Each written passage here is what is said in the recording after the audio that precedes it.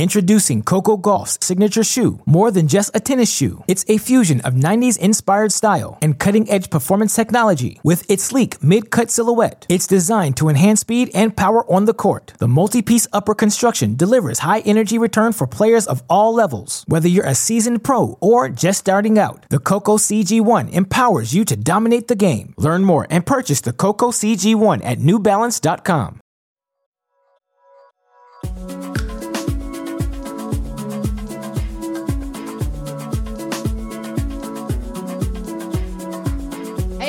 Welcome to the Tennis.com podcast. I'm your host, as always, Nina Pantic, and joined by Irina Falcone. Hey guys, how's it going? This episode is awesome. We have special guest Tennys Sandgren. Just like Genie Bouchard last week, I interviewed him at World Team Tennis. And it's, for those who have watched it on YouTube or Facebook, only the player is in the video. So sorry if that's weird, but that's just the way social distancing is these days. I thought he was a great interview. We talked about his career, his highlights, his Australian Open breakthrough, him winning a title in Auckland, what that meant to him. There's kind of a bit of a pros and cons there to that. Talked about World Team Tennis, which is setting him up for the rest of this season. He's gotten a wild card into Cincinnati, and he's playing the U.S. Open.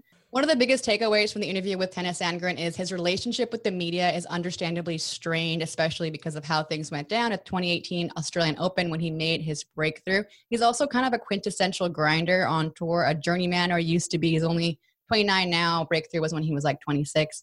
But I thought the fact that he said winning Auckland was only fun for like 5 minutes was interesting. Irina, your take on that?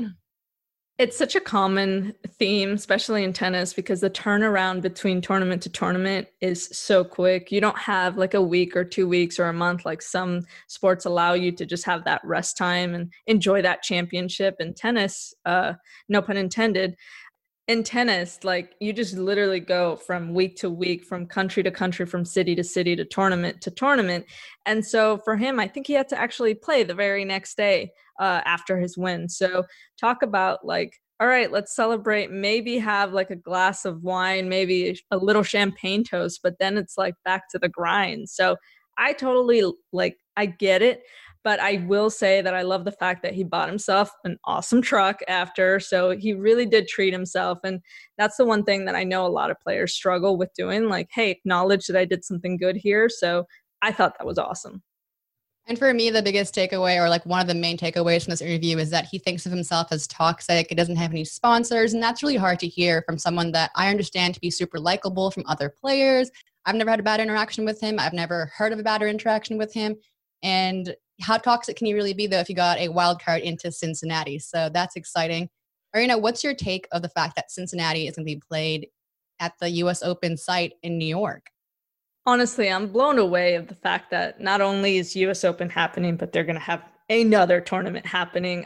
In some cases, I think it's going to be great for players because you're going to feel adjusted. You're going to be used to the environment.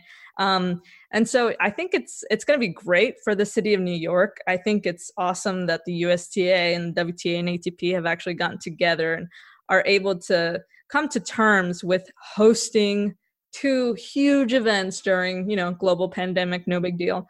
So I think it's going to be great in a lot of senses, but it's going to definitely be weird. I hope it all goes really well for everyone, especially for tennis. Like I said, he's got a wild card, which means a lot given the fact that he's ranked 55 and needs a wild card to get in. So just the standard of the tournament is really high. So anyway, let's jump right into the interview with Tennys Sandgren, get to know him a little bit, his backstory, how he got into tennis. His name obviously comes up. Why wouldn't it? Let's get right into that interview. Introducing Coco Gauff's signature shoe, more than just a tennis shoe. It's a fusion of 90s-inspired style and cutting-edge performance technology. With its sleek mid-cut silhouette, it's designed to enhance speed and power on the court. The multi-piece upper construction delivers high-energy return for players of all levels. Whether you're a seasoned pro or just starting out, the Coco CG1 empowers you to dominate the game. Learn more and purchase the Coco CG1 at NewBalance.com. All right, Tennys Sandgren, welcome to the podcast. How are you doing today? I'm doing well, Nina. Thank you. We're here at the Greenbrier in West Virginia. How has your experience been so far with World Team Tennis? It's been great, honestly, to get out of the house and compete and play tennis and do what I love to do. Be around people to a degree, which is nice. And just enjoy playing on the court and being in that team environment. Does it feel unusual and strange now to be playing back-to-back-to-back matches with some kind of level of consistency and structure? Yeah. Remembering what it's like to feel hurt after like 3 or 4 or 5 days of playing in a row, and some of the older injuries that just overuse stuff that starts popping up. It's like, oh yeah, I remember you. Where you haven't been there in the last few months, but you're back. It's nice to see you again. Sore Achilles or sore shoulder. There you are. So that's kind of just feels more familiar than not, to be honest. But it's nice to get in a rhythm actually, and like play a bunch of points and feel like you're like finding your feet. I think the level's been pretty good thus far. And having some kind of level of structure of like, the next 2 weeks or 3 weeks of this season, you're playing tennis and it's going to count for something. Right, exactly. Which feels familiar versus you got 2 or 3 weeks or 2 or 3 months ahead of you and you're like, I don't know what I'm doing. I'll just practice some, I guess. I don't know. It's nice to have that sort of structure where that hasn't been the case for the last little while. When the shutdown happened, where were you? Were you at Indian Wells or at home? And how did you react to it? Because initially, I know for me, I didn't think it was going to be very long. I was in Indian Wells, I guess, when things started canceling. I thought that things were going to get canceled for a little while immediately, and I was a little frustrated. I remember Miami was like, tournament's going on per usual. Right after Indian Wells canceled, and I was thinking, no, it's definitely not. So it's kind of bizarre, and I don't think anybody really knew how to plan or what the deal was going to be. I don't think anybody who's alive has lived through a pandemic thus far, so it's all new for people. I handled it well. I thought about buying a bike and just biking home from California to Tennessee. It crossed my mind to actually do it. So I was like, I have nothing to do for the next 2 months. I knew it immediately, like within the first day of it canceling. I'm like, what am I going to do for the next forever? So I thought about doing that, and I didn't, because that would have been crazy for me. But where'd you put your bags? I was going to ship them. And you're going to buy a bicycle and bike home. Yeah, I looked at the bicycle place and everything. I just didn't do it. Do you bike a lot in your normal life? Sure don't. Okay. Sure don't. Just sounded like a fun thing to try. But you can try all kinds of stuff knowing at that point you probably didn't know it was going to be 4 months, but did you try anything else new that was different for you that maybe is out of character when you're usually on tour grinding? No, I didn't try anything different, to be honest. You just got better at drums a little bit and then stopped. The smallest margin better at drums, and basically stayed the same at everything else, and just did different activities until I could go to sleep, and then I'd wake up and I'd do the same days. Did you feel any like nervousness or anxiety about like when you're going to get back, or did you kind of enjoy having a little bit of a break? I would not use the word enjoy. Also didn't really have anxiety about when we were going to get back. It's just like, I don't know, just filling days. It's difficult because you can't plan anything. You can't be like, okay, well, I can't play tennis, but I'm going to go do, X, Y, Z to have another purpose in life to go do something. It's like you feel kind of purposeless because there's nothing to really accomplish during the fact that everything's shut down. It's like, well, what do you do? And I don't know, maybe got a glimpse of what it'd be like to retire. You just enjoy, like when you're like 60 and you retire, and you're like, okay, what do I do now? I don't know. Like, you're gonna play tennis till you're 60? No. Just retire from working. We're assuming that, or you're making the assumption that I'm gonna make enough money in tennis that I can just retire in general. Yeah. Like at 34, I'm just gonna be like, all right, I'm good. I don't have to work anymore. Is that the plan? I guess that would be the dream. I mean, I would still do something regardless. Even if I had all of King Midas's silver, I'd still have to do something. You have to fill your time somehow. That's true. At least that's what we've learned in the past 4 months. I already knew this. I'm not gonna give quarantine the satisfaction of teaching me that lesson. I knew that one before, but just that part of it was the hardest part. Just like, how can I fill my days and feel like I'm being productive? Have you thought about what you would do if you did retire, or when you do retire at 34? I've thought about it. I don't know. To be honest, I don't know. I've thought about going back to school, coaching. I don't know. We'll see. So it kind of depends how my career ends up, to be honest. It seems to be going pretty well. More doors will be open to me to do different stuff if I win more matches. And less doors will be open if I lose more matches. It's funny. That's just how it works. So I feel like you've already kind of established yourself, though. I mean, as the tour shut down, stopped the rankings, you're like 55. I mean, it's up there. Do you feel like you've but established like if I yourself? win a slam or something, that would change what I would do. So, I don't know. Just kind of we'll see how things play out. Do you feel comfortable as a top 100, top 60 player yet, or does that never really happen to players where you're like, okay, I'm good? Yeah, I mean, comfortable as in like a satisfaction comfortable, or just like it's confident normal? Maybe is the word I'm going for. Yeah, I mean, definitely. I feel like I should be there, and I feel like I can be higher than that for sure. I feel like I can do better. I had like 4 or 5 months after Australia where I had no points to defend. At 55, I felt pretty good about, making another push. Didn't get the opportunity, but, we'll see. So you mentioned school. You went for 1 year, 2 years at Tennessee? 3 semesters. And did you go into that school experience thinking I'm probably going to turn pro in the middle of this? Or did you want to go pro before? I was thinking about turning pro after my first semester, but I just wasn't very good. So then I went back to school and played and still wasn't very good. And then won a few futures in the summer and was like, all right, if I had done that before I went to school, I would have just turned pro. So I'm just turned pro now, I guess. And yeah, I mean, it's not like I thought that I had made it or something. I was like 500 in the world. I knew I was nowhere, but I felt like I was at least good enough to maybe get through that and win more matches and get better. When's the first time you realized like I've made it out of that step of like it being this grind and no fans and no trainers and no money? When's the jump? Probably when I got into the U.S. Open for the first time on my own ranking. I think yeah, was when I was like, okay, I think if I can keep playing well and stay healthy, I can stay here at least. I think I can get into these at least slam main draws and some tour event main draws and qualities of the larger Masters events and things like that. And it's like, well, that's a lot better than where I've been. So I think if I can sustain that, then that would be great. And then I've done better than that. So it was interesting trying to think about what to do after I got inside of 100. That was always my goal, was to get inside of 100. So it took 6 years to do that for me. It was like, what do I do now? What do you do? Do I just move the marker to 50? Like, can I do that? Am I good enough? I just don't know. So it was interesting to kind of see, okay, where do I set my goals now? Did you change the goals then? Surely you have. Yeah, I mean, at this point I have. It took a while though. I never knew if I was good enough to be better than that. So it's hard to set a goal if you don't know if it's even remotely realistic or not. Have you ever asked your parents if they?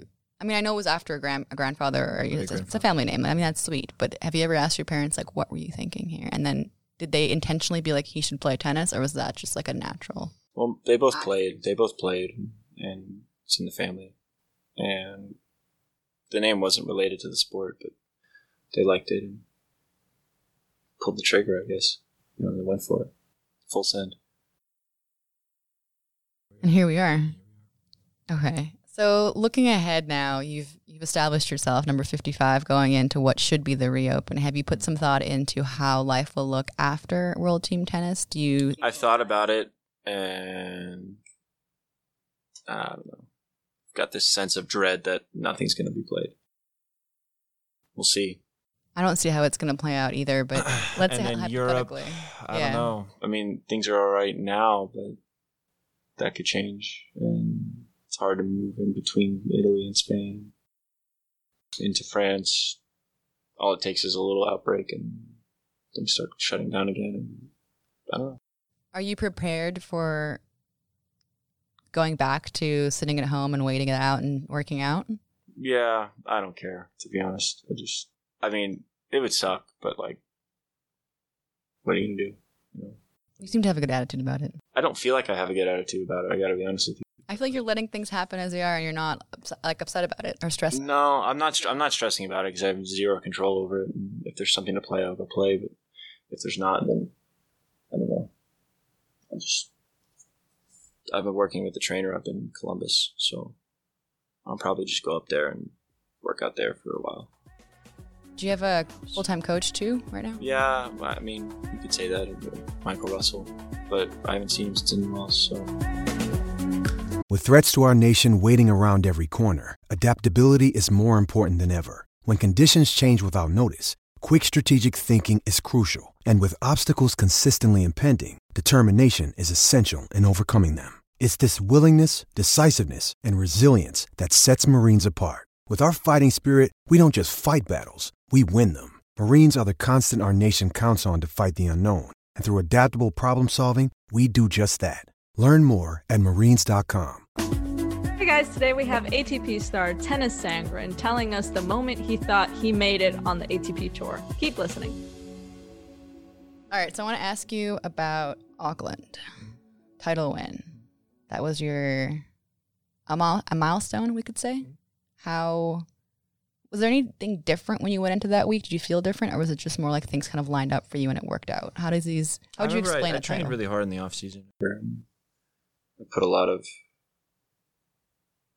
time and effort into training and just being super professional, super strict on my diet and things like that. And just everything I was doing was geared towards trying to start the year well, because I had the quarters from Australia coming off and my career was going to get nuked if I didn't defend any of the points. So I'm like, well, now's the time to, put in full effort. And if it doesn't work out, it doesn't work out. There's nothing to do about it, but at least put myself in a position to.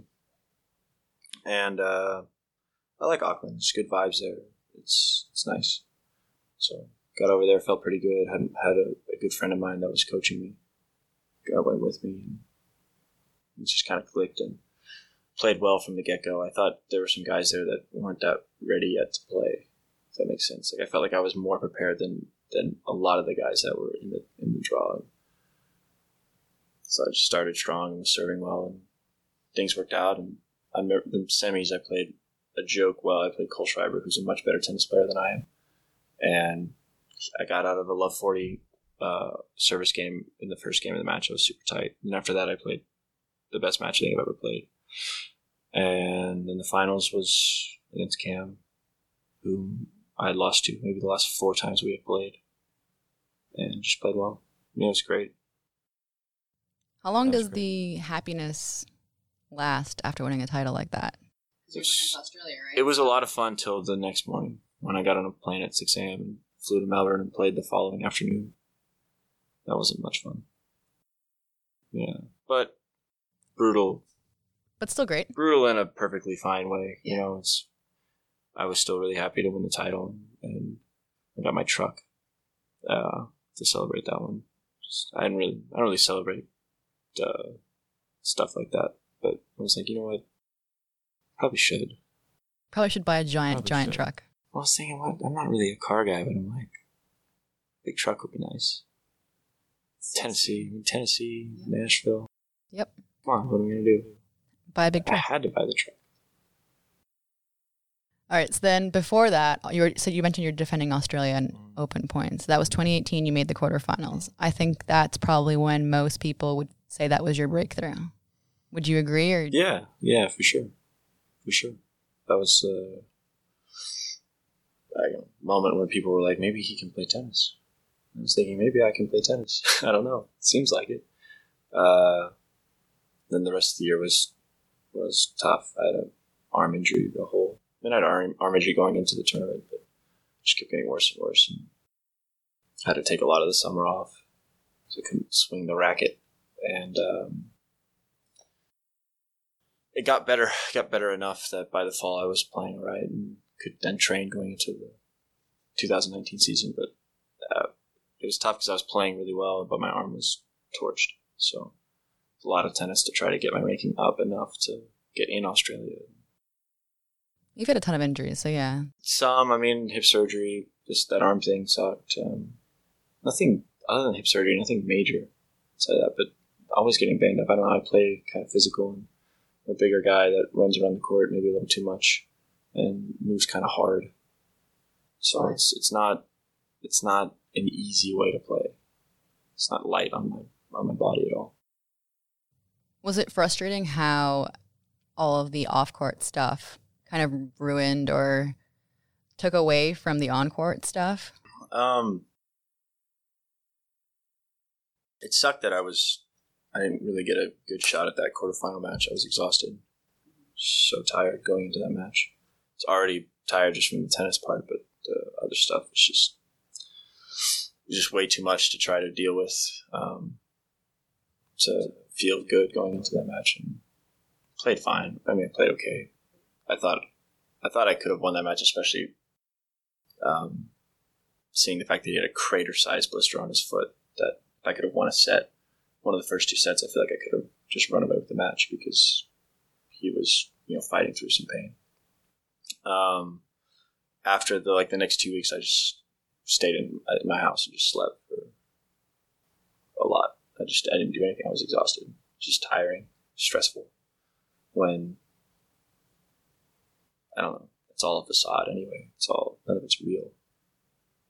None of it's real. There's no interaction. There's no human interaction. There's no all of my personal interactions were all great. I had no issues with any of my relationships with people, and yet I'm in the situation where I'm in an unwinnable situation. There's nothing I can do about it. It's it's just exhausting, really. There's something, like I said, it's just not reality. I mean, I think right now in the current climate, there's so much of this cancel culture going on. So I think it's easy to compare what happened then to that just ridiculousness. I mean, there's a lot of it going around. I don't know. There's many examples, and everyone has its own distinct texture and circumstance. So while they're comparable, they're not all the same, obviously. So, but just a lot of them are just I don't know, this ever-changing standard that everything is looked through the lens of what is deemed appropriate now. And even something that was okay 3 years ago is not okay today. So if we continue to do that, then nothing will be okay. So nobody feels like they can say anything that's on their mind. But it's a very sterile world to live in. It's kind of boring. It's not really much fun, and certainly isn't very funny. Comedians have to really watch what they say. I don't know, we tried to cancel Kevin Hart last year. I mean, it's an amazing thing. If we keep looking at everything through the lens of right now and judge everything that's ever been said, then yeah, it's going to be tough. I don't know how that changes, other than maybe people just get sick of it and they're like, whatever. It would be nice to have some personality again in the world. And we'll take the good with the bad and just move on with our lives. And if we don't like somebody, we just won't listen to what they have to say. It's not that hard, I feel like. Do you feel like you were misunderstood, or you aren't? Because as far as I know, and I don't really know you well, but I feel like you're a very likable guy, and everyone on tour likes you. So do you feel like that you just seem misunderstood in the public eye, and then it's just gotta let it go? I mean, at this point, I feel like I'm not particularly misunderstood, to be honest. Most people that know me, either from a few interactions online, or people that know me from tournaments and friends and whatnot, I feel like have a good view of my person, I guess. But there's some of these people on the internet that, look, if I'm gonna write something about tennis and you're gonna talk politics like that, what are you doing? What are you doing? I haven't said anything in years. I feel like you've come back though, you mentioned Twitter and how you can't say anything funny and you can't say anything being afraid of offending people, but you've come back. I feel like especially the past maybe a year, you've been back on there. It's a fine line to say something funny without really offending anybody. I feel like I've done it a couple times at least. But yeah, I mean, some of my tweets have been funny, self-deprecating. It's still I don't know. Levity is still very important, I think. We're all very serious, and some of these things that are going on are very serious, but I still think you should be able to laugh at certain stuff, and I think that's healthy. Do you feel nervous expressing yourself now, or have you moved what, I'm going to be myself and it's good? I don't care. So I have no I have no obligations. I have no ties. If I end up saying, I mean, I'm not trying to, but if I ended up saying something that was offensive or something like that, or it's like, I have no sponsors. I buy my clothes and I buy my string. It's like, Wilson sends me rackets, which I'm very happy about, but like, what's going to happen? What, I'm going to buy my shoes more? Like what's going to happen? Like, I'm going to play tennis and that's that. Like, I can't have nothing to lose, so to speak. So you should definitely have sponsors. You're top 60 in the world. Very toxic. No, you're not. That's the perception. Still. Well, it's enough for brands to not want to be interested. Yeah. So it doesn't matter. At that point, it doesn't matter. I'm free to do what I want. You made the quarterfinals of the Australian Open and played Roger Federer. Yeah. That was center stage. That was a global phenomenon in a way. Maybe not the way you probably hoped it went. Yeah. I mean, it is what it is. It is what it is. I would have loved to have won that match, but